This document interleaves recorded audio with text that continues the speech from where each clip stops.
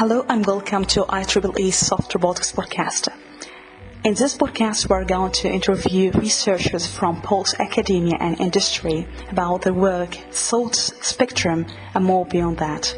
This is Marwa Edwini, and I hope you will find this podcast useful. If you would like to connect with us, simply send us, and we will be happy to hear from you. And here is my interview. Thanks. Hello and welcome to IEEE Robotics Podcast. Could you please introduce yourself? I'm Ayanna Howard, and I'm a professor and chair, School of Interactive Computing at Georgia Tech. Thank you for joining us, Professor Ayanna. I would like to go back when you were a child. If you remember anything, fire your imagination about technology or robotics. Do you have any memories about that, if you remember? Oh, of course. It was when I decided to be a roboticist, which was in middle school. So for those of you who don't, in the U.S., that would have been about 12 years old. I was always into science fiction, science fantasy, robots, space, and what I wanted to do was build a bionic woman. And the reason why I thought about that was because in the school, you had to talk about your future career. That's like the first time you had to do that, which was in middle school. And trying to figure out what I wanted to do, that was one of my favorite shows that I wanted to build a bionic woman, which of course ended up being robotics. But that's kind of why and what interested me in robotics in the first place. Very interesting. So I would like to go, what's the first robot you built, if you remember, and what is the feeling you had at the first time? Yeah, so I will tell you, technically the first robot I built was in the 9th grade. But then it wasn't really what you would think of as robotics. What happened was I wanted to create a robot. I didn't know what that was. And so what I did was I hacked a remote control car. I figured out how to communicate to it through a modem and developed a little program that could send it a command. So think of it as teleoperation. So that was my first quote unquote robot in terms of the software. Yeah. The next robot that I built was, again, software-based. It was when I was in undergrad, and I had to program a manipulator device such that it would basically, this was early contact-based planning. So how do you get a robot to map out the surface of an object without breaking or moving it? And so this was early artificial intelligence, of course. I didn't really understand that, but was using computer vision to do that. So most of the stuff has been software-based. Hardware-based was when I went to grad school. Interesting. So since you have a really overwhelming experience in robotics, I would like to ask you, what are the most misconceptions you have witnessed in robotic or artificial intelligence field? I think this is really, the answer is toward a non-roboticist and the roboticist. So for non-roboticists, I think they somehow think it's magic. They typically see the finished product and they just think, oh my gosh, this is like amazing. Or they say, oh, this is crap because it doesn't work, right? And there's not an understanding that robotics, just like with your computer system, I mean, how many times does your phone freeze, right? Like it might happen once a month. It's the same with robotics. With the technology, it works really well sometimes, and sometimes it has bugs. But it's not magic. It's just hard work, and it took a lot of generations of going in, doing an iteration, fixing it to get to where you then see it. And for roboticists, I think it's this aspect of understanding this concept of people. I think a lot of times as roboticists, we design cool gadgets, and I do this as well. It's like, oh, I would like to do this, and you design some software or some robotic system that does it. But a lot of times we fail to engage people early enough because people may not actually want what you invented. People may not be users of the way you design something. And I think we sometimes fail at understanding our real target, which is the people who are using the products, not necessarily ourselves. Yeah. So if I ask you, what do you think the most important question that should be considered while working in robotic research, and maybe not yet considered by our community, from your perspective? Just because we can, should we? right? I think that's actually the most important question. Just because we can build something, just because we can do something in terms of technology, ask the question, should we? Yeah. So what do you think about biggest limitation for robotics and artificial intelligence field? What the biggest limitation do you think? So I think the biggest limitation really is the ability to test and iterate and learn in real world environments. Because again, it's hard. If I design something with the data that I have and I deploy it, it's going to have errors, right? And so how do we deploy something but do it such that it's safe enough that it works, but it's also learning in real time? And that's still a difficult problem to address in general. Yeah. So I'm curious to ask you, what do you think in direction of research you think was promising, very promising, but maybe the community seems to disagree or doesn't give much attention to it at the moment? I'm actually hopeful of seeing a lot of the mobile manipulation work starting to gain some traction.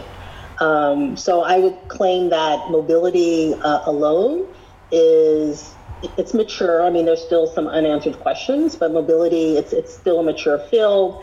But when you add in the manipulation on top of that, it's still a lot of hard problems. And so I'm actually hopeful of some of the things that I'm seeing in the space of mobile manipulation. That's interesting. So for empirical result, because now we have, I think, issue about publications sometimes you have an outstanding theory, but in empirical result it proved something else. Do you have any experience about something you thought would work very well, but empirical result proved otherwise? Well, I would actually say a lot of the research that just works in simulation, very rarely, if at all, works when you put it on real hardware. And yet that's what we tend to do early on, just because if you break your hardware, I mean, that's kind of disastrous. And so those who work in the hardware space, who really work in the hardware space, like actually deploy robots, understand that. I wish more individuals who work in more the simulation space would think about putting it on hardware. But it's hard, right? And it's not that you're going to get the publications out of it. It's not that you're going to get, a systems paper is still very hard and difficult to publish because it's like, oh, well, you just put things together to get it to work. And unless you have gotten something to work, it's really difficult to understand that that's actually what society needs, is that last integration, getting something out there with people, working with them. I think it's very interesting because we are really, I think, one of the pioneers in human-robot interaction. And I'm curious to ask you, since we have, for example, Starsky company falling back in February 2020 because of the expensive data collection, and we don't have simulation that catch, or maybe the gap between simulation and reality is not almost zero. So if you're working with human and you have to simulate robots, how we can short this gap, how we can match the reality and take into account human as a factor, since you highlighted most of research neglecting that factor, which is complex. Yeah, so this is hard. And this is because there is still a disconnect between what I would say academic research and company application-based research. So for example, if I think about a human-robot interaction paper, in order to prove anything, in order to prove some aspect of significance or even disprove something, you basically have to hold most of your variables constant. But robots in general, if you're deploying them in the field, you're going to have a lot of uncertainty. It's not going to work exactly, A, B, C, 1, 2, 3, exactly the same every single instance of time.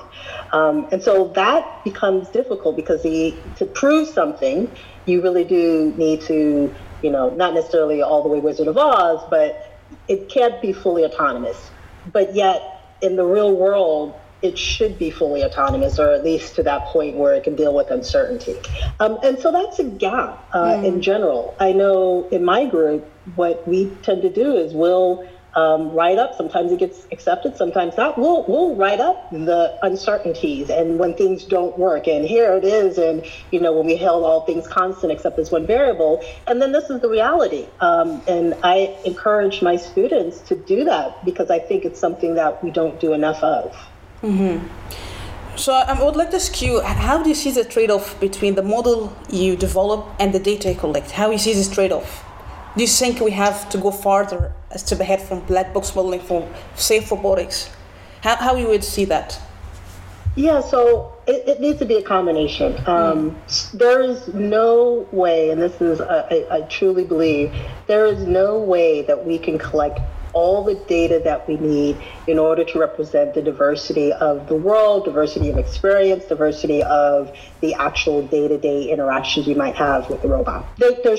It's not going to happen. And so the model, though, has to not only reflect the data that you have, but it also has to try as much as possible to put in and model the uncertainty. And sometimes the uncertainty could be, look, I don't know. In this area, I have no idea what the uncertainty is. And so I'm just going to assume that when I get a data from this category, it's just wrong. How do you then design your system such that it can deal with that as part of your model? I think we are still learning in this space. I think we are still adapting. Some researchers are looking at this of how do you design models that also model the uncertainty, given that you don't even know what the model of the uncertainty is. I think it's just continuing to push it forward while still collecting data, while still sharing data, but realizing that you're never going to, at least not in the near term or even in the long term, collect the data that represents everything. Mm-hmm. So if I ask you what the current challenges you want to solve, and maybe something you envision in the short term and longer term for your interest. Yeah, so my personal research interest is I work in this area of human-robot interaction, but I also work in the area, the intersection of trust and bias. Mm-hmm. And one of the things in that is I want to figure out how do you design robots when they're interacting that the robot is honest about what it knows. We model our system and we know when, we're 85% accurate, right? I mean, it's not perfect, but allowing the flexibility to have the robot disclose that in a way that you still maintain trust, but you kind of admit, it's just like when you have, I will say there are some instructors, for example, when they don't know something, they just make up something. Like I've been in classes like that when I was younger. Mm-hmm. And there's others that say, look, I don't know, but you know what? I'm going to look that up and I will get back to you at the next class. A lot of times people don't want to do that because it seems like they have a weakness. I think the better instructors are confident enough in themselves to do that. I think we should have robots the same, that they should be designed to be confident enough in themselves to say, look, I don't know that, or I'm about to tell you something that's going to be inaccurate, but trust me, I'm going to figure out and come back to you with the right answer later on. Mm-hmm. I think this is very interesting, but may I ask you, if we develop a robot in our lab for academia or versus industry, what are the factors that make a robot trustworthy? You imagine, what's the factors? Yeah, so I think that they're the same thing. It's the same thing that can make artificial intelligence without the embodiment trustworthy. I think it's this aspect of an AI system being fair and people understanding that its outputs are going to be as fair as possible. Mm-hmm. I think it's about having a robot being transparent. And the example I gave was an example of transparency, saying, I don't know when it doesn't know. I also think that robots have to be, and I'll call it accountability, but people need to be able to poke at the software and poke at the reasoning and poke at the decision-making process. And some of the accountability you can think about as, related to explainable AI, but in the context of a robot system. And then lastly, I truly believe in this whole ethical aspect of AI. And I also think that there is a correlation to ethical robotics of when a robot does something, should it even be in that space? Should a robot make decisions in certain environments or not? And so I think when we establish this whole aspect of fairness, accountability, ethics, and transparency in robotics, I really believe that that's the point where a robot could be as trustworthy as, say, people are of others, of friends and colleagues. That's interesting. So what you mean that maybe we have a competitiveness between human being and artificial intelligence or robot, because of course bias is ingrained in human beings. So do you think that maybe we have robots that maybe have these qualities in the future that can be more fair than human being? That what you think, or how you would see this cooperation?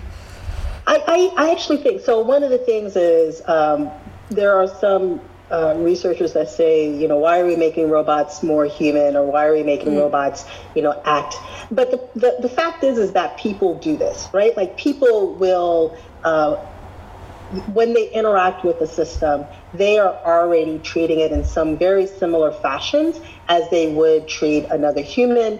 And so we can't get away. So that's the fundamental nature of people. And so given that, how do you have robots belong to that type of ecosystem that humans are going to be part of anyway?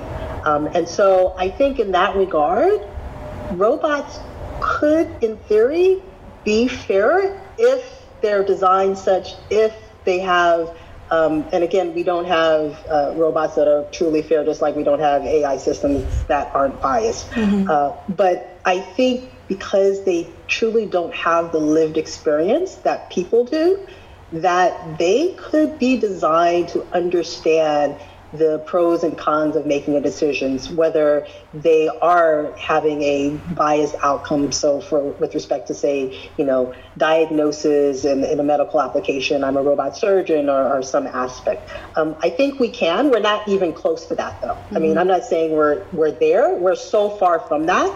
It's surprising, but I think we can get to that point if people are very conscious about designing the robots with this in mind. I think it is a very interesting point, because you mentioned about designing a robot, and when it comes to fairness, I think there's a difference between justice and equality, and I think you are one of advocates for that, and it comes to intellectual inclusiveness as well. So how we can take into account different scenarios for fairness. So if I ask you first, how we can make sure the design of robots for that scenario will be intellectually inclusive? How we can make sure this happens in our research? So I think we can start with the things that are in our own power. So whether we're an academic or we're a research leader in our environment, being deliberative about who do you include in your research group, right? Not kind of saying, oh, it's going to be because, I graduated from USC with my PhD, and so I'm just going to accept, students that are graduating from USC in my group.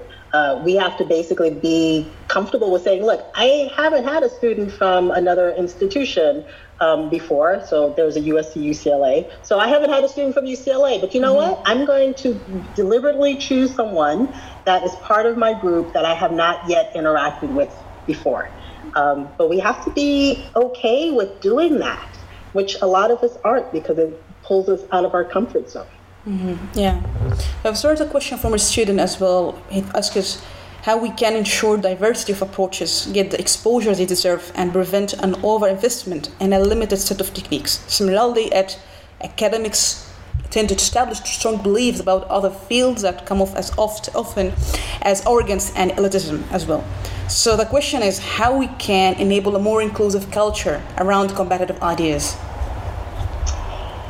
So this is a question about the human nature in general. And in fact, if you look at some of the seminal papers in robotics, some of those seminal papers were ideas that were kind of contrary. I mean, Rodney Brooks gave an example of when he was thinking about subsumption architecture and all that, and an editor, I think, was like, I think we're going to publish this, even though the reviewer said, we have no idea what this is about.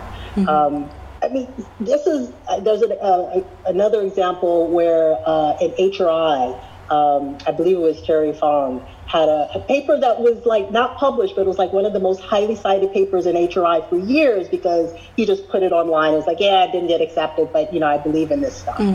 And so I think this is a hard thing because traditionally we think things work because we've seen it working before, and we don't necessarily believe other things are important or other things work because we haven't seen it before. I just, what I say is it's more important that the leaders in the field be a little more open and really think about when they're making a decision on something, is it because it's counter to what they believe, or is it that it's really bad science, right? And those are two different things. I think I can't agree more, but I think that's really an issue because it's like a gatekeeper for a certain field or certain subfield, and I think it's complicated because it comes to funding to certain projects that work well, and you are afraid to come out of your comfort zone to new topics. So I don't know how this can be regulated, how you can make sure there is maybe equality in these ideas that could fund it as well. Yeah, I don't. So the only example that I could think of is, so in the United States, we have something, National Science Foundation. And what they have and what they fund are these engineering research centers and science technology centers. And one of the things that they look at is making sure you have an interdisciplinary team. And when I say interdisciplinary, it's not, you have a mechanical engineer and an electrical engineer, and that's interdisciplinary, but truly interdisciplinary teams where you're talking about science and humanities and engineering that are solving hard problems. And a lot of those ERCs are very successful in terms of inventing new ways of doing things. So it does work, but it requires an investment. Yeah. So if I ask you, what do you think the biggest discrepancy between engineering problems present in autonomous robotics companies versus academia? What do you think is a gap or maybe discrepancies that we have to fill?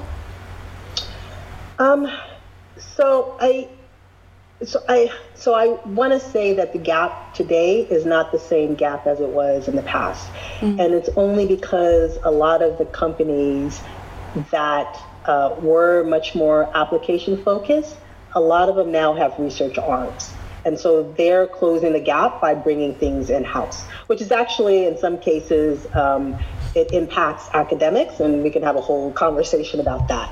And so the typical gap used to be that academics were, they were going in terms of the theory, they may have done something in the applied space, but even the applications, you're not impacting 1 million users, and so you don't have the data to really create a robust enough system. Whereas in industry, they would look at the academic research and be like, yeah, we can't use that because, it doesn't actually run in real time, or, oh yeah, we like this, but it requires too much memory. And so they would design their own solutions that would work, but maybe they weren't revolutionary. That gap is starting to be filled because a lot of companies have their own research arms, and the research is much more tied to their products versus not tied to their products. What I worry, though, is that we're losing the ability in some cases to do fundamental research. That's what I worry about the most. And do you think that the current technology, for example, artificial intelligence, that startup or maybe universities can build application that can be scaled without having the resource of Google or Amazon or Facebook? Yeah, I worry about that. I do worry about, because again, the AI is not a solved problem. There's some areas that are, solved enough that people can use them. But the whole field of AI, there's still some very difficult problems, especially in learning and adaptation and things like that. But as an academic, the question then becomes, can you work on these fundamental problems of a new technology, which some would say, oh, but that's incremental. Even though if that academic could work on it for 5 years, it would be revolutionary.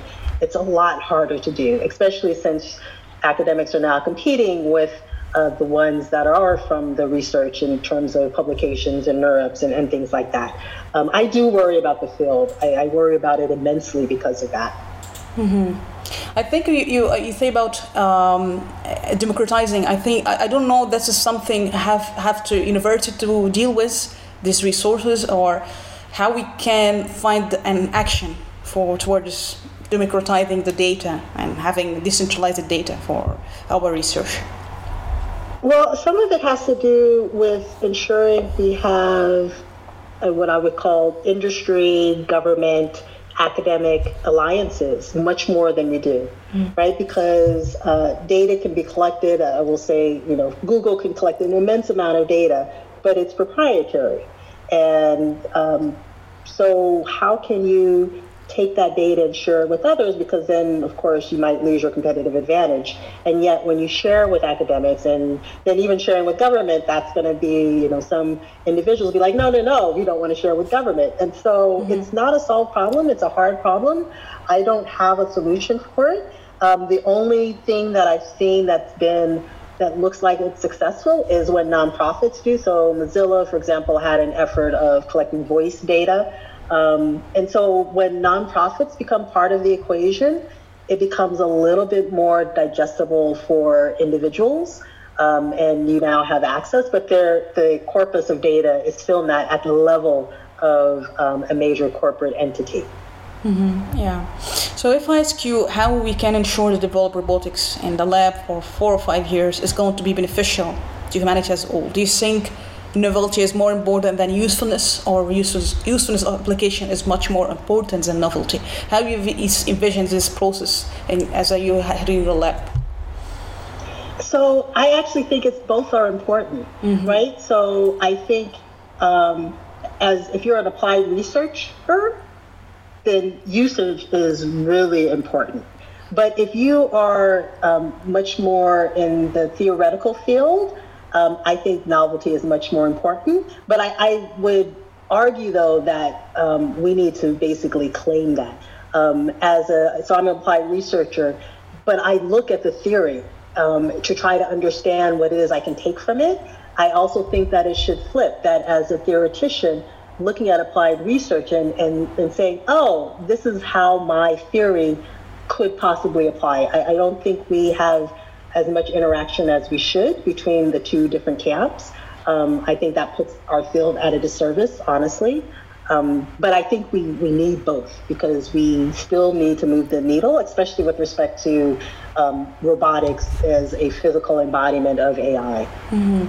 I would like to ask you about human-robot interaction, how we would see that maybe perfect, safe human-robot interaction scenario in the future. How you would envision that? Yeah, so if you think about human-robot interaction, or HRI, there's the contact base and there's the non-contact base. So the contact base, in terms of safety, there's a lot of research of how do you approach a human, how do you navigate around them, like if I'm in a hallway, for example. And so there is some nice work that's done with, I can model the trajectory of the person and their speed, and so I'll move to the side and go around them and things like that. Or I working with an individual, if someone's designing a rehab robot, I close a space for example, feeding, but the human then has some autonomy to close the last little gap. So there's a lot of physical safety constraints. That is some good work in that. For non-contact, it deals a lot more with the trust, it deals with the emotional, and it deals with the behavior space. And the safety in that regard comes because as roboticists, we can change behavior of people. And so the safety has to really think about how do you change behavior, but still allow autonomy of the decision-making process of the person. And that's still, I would say, an open-ended problem, just in general. But that's how I think about safety in non-contact-based HRI. Yeah, and for consciousness as well, and emotion, do you think that's still challenging, or to which level we really understand how we can replicate emotion in robotics, and maybe as well consciousness as well? Do you think it's challenging? So emotion, and I will, there's a debate on emotion, at least in terms of recognition, because we're actually not recognizing inner state. We're correlating outward appearance to an inner state. So it's not a direct correlation, but it's what we do. And so if you think about robots, there's the understanding the emotional state of a human. And then on the robot side, it's, can you also emote in an equivalent manner, right? So it's basically what we do as people. If someone laughs, you laugh with them, even if you don't think the joke is funny. I mean, we do this. And so the reason, one of the questions is, why would you do that? But one of the questions is that it links to this aspect of trust. It also links to an aspect of compliance. For example, if you have a robot in, say, a healthcare space or a therapy space, there's been research that shows when a human trusts, even if it's trusting another human, trust them with respect to their healthcare objectives, with respect to the information that they're providing, their healthcare outcomes is actually higher. And so they've done some studies about why this is the case and how neurons fire in the brain and and so if I think about robots in certain spaces, they should understand our emotional state and they should emote equivalently, because it helps us in certain domains, but not in all domains. And so the question then becomes, do we as roboticists decide to create robots that emote in order to increase trust, increase behavior change, if it's detrimental to the person? And there's some ethical research that's being done in that space, but there is no yes or no answer to it, because we're not at that point of it being 100% accurate, but we're kind of close to being able to influence people because of understanding their emotions and modeling their emotions, primarily in the non-embodied AI space. Mm-hmm. And do you think that any decision has a significant impact should be or mustn't delegated to a robot or intelligent machine? Do you agree with that or not? So fundamentally I don't, but in today's age I do. Why? And so because the problem is we have not put in the scaffolds and we have not put in the requirements in robots such that they are making ethical decisions, right? So that is not part of their programming, that's not part of their learning. And so it means that the decision the robot is making may not necessarily, it might be the most optimal, but it may not be the most fair, it may not be the most equitable. And so until we get to that point, I at least think that a human who's in control should be part of the equation in some form or fashion, because we don't know who's programming the robots. We don't know the value system that's in that robot. We don't know what parameters were being trained in that robotic system. And because we don't know that, I honestly at least would trust the human, because I at least can look at their background and know, what their value system is. Yeah. Whereas with the robot, I don't. Yeah. So if I ask you, what is the most impressive robot you have ever seen in your experience in the academic field or maybe industry, if you witnessed any? I will still claim it's the Mars rovers. And why I say that is the intelligence, of course, is not the equivalent to some of the AI systems we have here. But think about this. You put a robot, it's not like if the robot breaks, you can go and fix it, right? So you have a robot and you designed a software that's so capable and so robust that it can go to an entirely different planet and still survive and still last for, I don't remember now, 4 or 5 years, right? You can't say that about a lot of systems, even the ones that are on Earth, right? Like a human still has to go and put oil in the gears.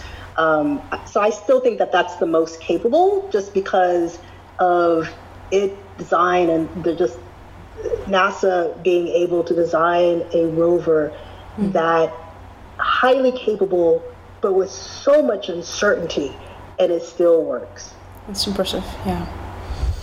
So we are closer to the end, so for a few questions. Can capitalism and socialism be integrated while making sure that advanced robotics is not going to lead to social inequality?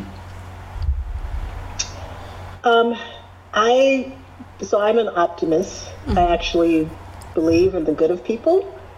Even when the world says no, I still believe in the good of people. And so I think when we think through it, when we come together as a community, as a robotics community, and make the choice to ensure that robots are designed for good, I think that they can level the playing field. I think that they can provide equitable outcomes and be used for good. I believe that. I fundamentally believe that, but it's because I fundamentally believe in people. Yeah. And do you think for that as well, do you think it is like more obligation for students, if we speak about graduate students who are going to be future leader in our field, do you think it's a more obligation or something we have to ingrain in our curriculum as well, or maybe the lab you join? How we can make sure they're directed to the right thing? I think that as academics, some element of responsible computing, responsible robotics, responsible engineering should be part of the curriculum. I teach an ethical AI class. I have 250 students this semester. Why? Because I think it's important. And I choose to do that because I think that when you look at all of the issues we might have with technology being deployed and having bad outcomes, the fact is that it's designed by researchers that were trained, and I would say that they weren't trained in the right way of thinking through the ethical implications of their work. And I think as academics, we have the ability to, from day zero, to work with students in terms of when you're designing a software, thinking about the implications, thinking about the social impact, thinking about the pros and the cons, and just having them as part of their curriculum throughout the entire process from undergrad to grad, so that when you then become, a researcher that's well paid and doing great work, that fundamentally those considerations are part of how you do research. So it's not like, I did this. Oh yeah, maybe I should be thinking about ethics. It's like, no, from day zero, as you're designing the solution, you're thinking about the implications. I think then we would have a lot less problems with our technology when it's deployed and out into the world. Yeah, I can't agree more with that, yeah. And do you think ego is important for the researcher? Do I think, repeat? Ego. EGO, ego, is important for the researcher? So ego, that's an interesting word. I think as roboticists, we all kind of have ego after a while, because we create things that like most of the rest of the world does not, or in some cases cannot. Which basically makes us feel like we are invincible in some cases. But so the negative is that if we use that for ill, it's bad. But the positive is that most roboticists, not necessarily all, but most of us will attack a problem that hasn't been solved before, and we just know we can solve it, right? Like that's just fundamentally like, yeah, I know I could do this. Well, if you didn't have ego, you wouldn't have that mindset. And so we take risks, we can take calculated risks in our research. I think that's the positive. Yeah, interesting. So what was the best advice was given to you as a person or professionally, and was a life changing for you?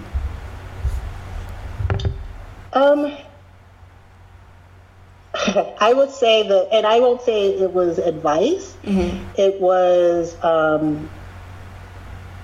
back in the day. My supervisor, this was at NASA, had given me an opportunity to lead a team for something, And I remember I asked him, I was like, why me? You know, I'm like, I was a fresh out. I was like, well, why me? And he said, why not? And so I, even though it wasn't advice, I take that to even today. It's like something happens and it's like, well, why me? And I think, wait, why not me? And so I think that was the best advice. It changed my perspective of myself and my abilities, and basically gave me permission to take risks. That's interesting. And what do you think the most important quality you have gained through your experience in academic field? One trait you gained, and you think perseverance. Oh, nice. I agree. That's great. Yeah. In the next 100 years, what the thing you wish humanity can do? Next 100 years? Yeah. What the thing you wish humanity can do? So next 100 years, I actually wish that the whole robotics AI was a technology that people could look back and say, you know what, that's the one technology that leveled the playing field for society and made it more just and equal. Yeah, I agree. So finally, do you have any final words the robotics community would like to say? I'm actually so ecstatic to be a roboticist. So it was one of these things when I started, and I've been doing this now for a while, you know, robotics was, you know, not a whole lot of people were doing it, not at all. And now it's like one of the coolest fields ever. It's really fun being a roboticist. It's fun having been in this field and seeing it grow. It's like seeing how, you know, a child grows from a toddler to an adult, and you're like there. It's not like you just suddenly appeared. You were there the entire time. And so I enjoy that. I love it. I love the field, but I also know that we can make it so much better. Yeah, I can't agree more with you. And I really enjoyed talking to you. And thanks so much for your effort and being advocate in our robotic field community. Thanks so much. Thank you. Thank you.